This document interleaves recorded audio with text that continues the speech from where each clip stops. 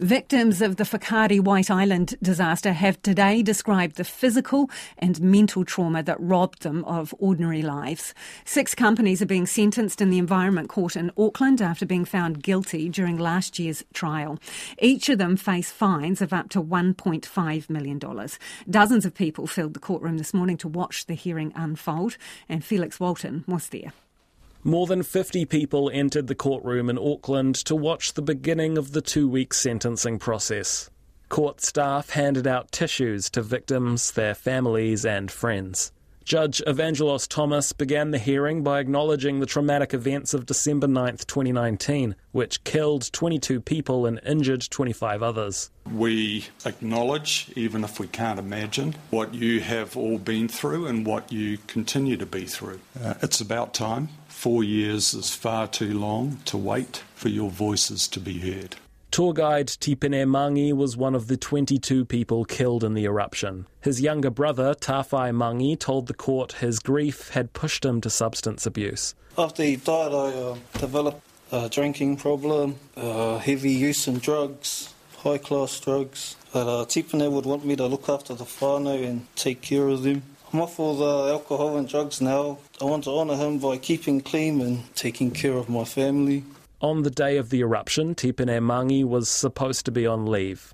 His mother, Paula Tipene, says he was called into work at the last minute. Tipene came home with his brother and he had his work uniform on. I asked him, "What's up?" He replied, "I got called in to go to work." So I said, "I love you, son. Have a good day."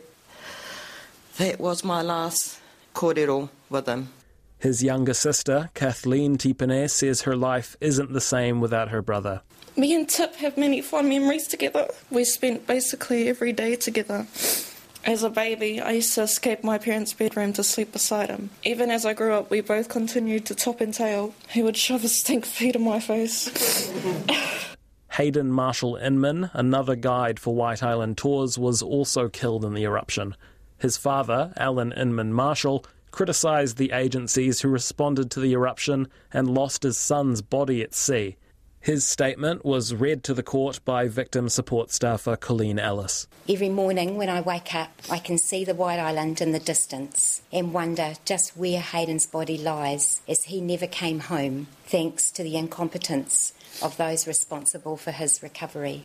American tourist Lauren Baham-Yuri was on a honeymoon with her husband, Matthew Yuri, when they were both severely burned in the eruption. She described her injuries in a pre-recorded statement. Over the past 4 years, I've had at least 75 reconstructive surgeries and laser procedures. I cannot begin to express the pain and suffering that I've had to endure since the eruption.